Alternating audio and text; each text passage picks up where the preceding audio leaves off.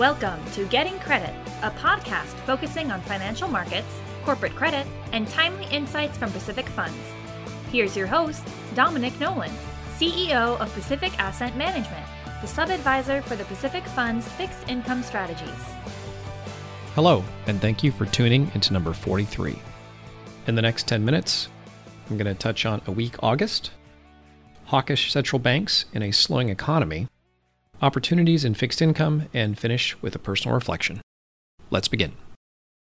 Before we touch on the rough August, the setup was really going into July, with the first half of the year being the worst half for equities in over 50 years, and the worst bond market in index history. It just felt as though the markets entered the second half extremely bearish. And then in July, the inflation print came in a bit tamer, so markets rallied thinking the Fed may not be as aggressive. But the Fed has essentially reset market hopes with more hawkish rhetoric. So as a result, the S&P index was down 4% in August, year-to-date down 16%. The tech-heavy Russell 1000 Growth Index was down almost 5% in August and off 17% for the year. The Russell 2000 Value Index fared a bit better, down 3% for the month and 12% for the year. International equities continue to underperform domestic equities. Now let's get to bonds. Rates moved up across the curve. The Bloomberg Aggregate Bond Index was down almost 3% during August. The performance in August was as bad as any year prior to this year. So year to date, the aggregate index is down almost 11%. High yield bonds gave up a couple percent and remained down 11% for the year. The standout was floating rate loans, which were up 1.5% for the month, and year-to-date down about 1%. Floating rate continues to defend very well against this difficult inflationary environment. So in a nutshell, central banks are still dictating risk premia, in my opinion. I think this is a good segue into the expectations for the Federal Reserve. Later this month, the consensus is a 75 basis point hike. I think the odds as of today are around 95% chance of that happening. One thing to keep in mind, though, is we do have the consumer price index numbers coming in between now and then. But I think it's just going to take a big move in CPI to either swing the Fed up to 100 basis points or down to 50. Consensus is also for a 50 basis point hike in November and 25 in December. So if we get that, you're looking at a Fed funds target range of 3.75 to 4% at the end of this year. Yesterday, Fed Chair Powell reaffirmed his stance on the Fed's hawkishness, saying he's essentially pleased with the tighter monetary response. So as far as markets being fed up with the Fed, I would say it's a two-way street. We're in a world where the Fed is indicating they're indifferent to the market's response. So the relationship certainly is not lovey-dovey between Fed and markets right now. As we get into 2023, expectations are perhaps for another 25 to 50 basis points right now. However, I think inflation numbers will roll over enough to where the Fed can take a pause in hikes.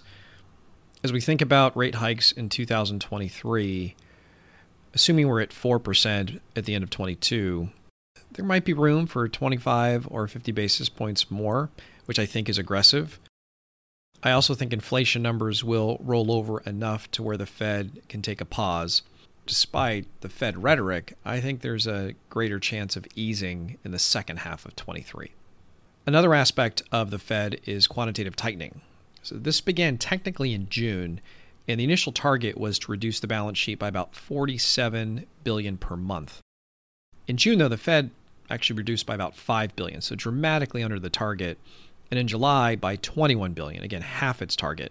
It wasn't until August that the Fed actually hit the gross target, but the overweight was in treasuries. They sold about $39 billion in treasuries, with the target being $30 billion.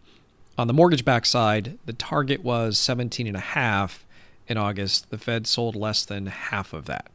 So it took a couple of months to ramp up, but the Fed is essentially at their target, and I think going forward, the pace will be very aggressive.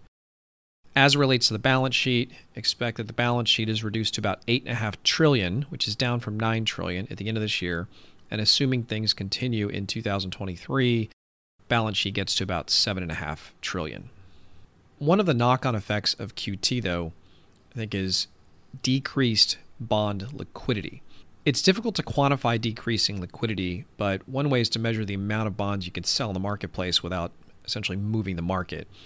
That number appears to be decreasing. So I would categorize bond liquidity right now as an ongoing concern.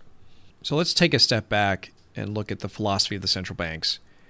Supply has been constrained, resulting in inflationary pressures. This is something the world has been well aware of for the past 2 years. And the central banks are attempting to constrain demand. So if you have constrained supply and your reaction is to curb demand, that's going to lead to a slowing global economy. So essentially, the odds of recession continue to increase as the central banks increase their hawkish posture.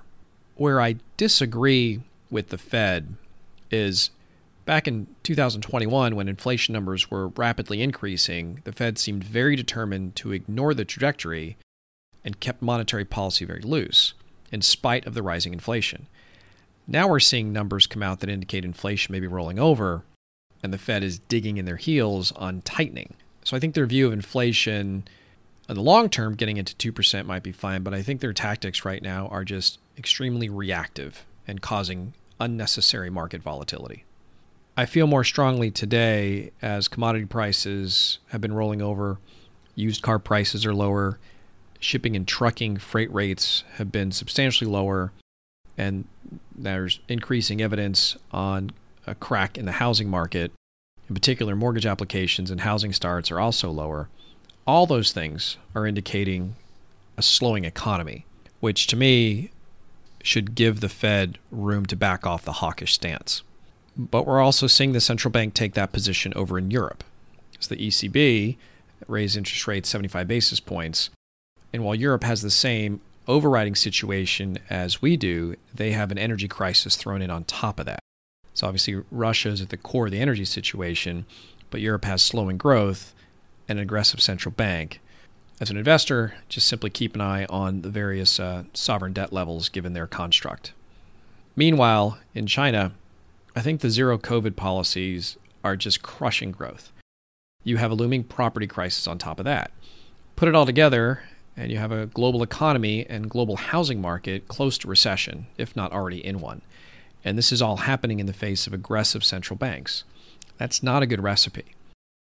Fortunately, in the U.S., we have a much better energy infrastructure than Europe and substantially more business-friendly COVID policies than China. I just think it's amazing that two individuals, Putin and Xi Jinping, are affecting billions of people. In the end, Europe's just too dependent on Russia for energy, and I think our U.S. consumer is too dependent on China for goods. Let's turn to fixed income, and in particular, opportunities. I'll start with yield levels. The Bloomberg Aggregate Bond Index has a yield to worst of around 4%, which is substantially higher than a couple years ago. Yield to worst for corporates are almost 5%. Triple B corporates are now about 5.25%. U.S. high yield is yielding 8.5%, and floating rate loans, without incorporating the forward curve, stands at about 8.3%. In my opinion, the stage is being set for a very strong return profile for credit over the next few years. Again, expect volatility in the near term, but I think there's opportunities in so many places. Right now, the clear defender against inflation has been floating rate, and I maintain a very constructive view of loans. I think you're going to get continued volatility in high yield, so that might be something to nibble at, but nothing to jump in. And on the investment grade side, when you have yields above 5% or around 5% in a global economy that's slowing, I think that sets up pretty well from a duration standpoint over the next few years. One more thing to leave you with as it relates to credit. Current defaults in floating rate loans are around 1.5%. Forecasted defaults are expected to be between 2 to 3% in 2023, so certainly going up. When we look through to the asset class and what's being priced in, the implied default rate right now, assuming a recovery of 55 cents on the dollar, which is historically low, it's pricing in a default rate of over 5. So when you look at current defaults, expected defaults, and what's implied in the asset class, a lot of what the concerns are already baked in, again, giving me more comfort with the asset class. And as always, I'll close with a personal reflection. I've had a lot of interactions this month where I feel as though I know what TV station is playing in the households of various folks after just spending a couple of minutes with them.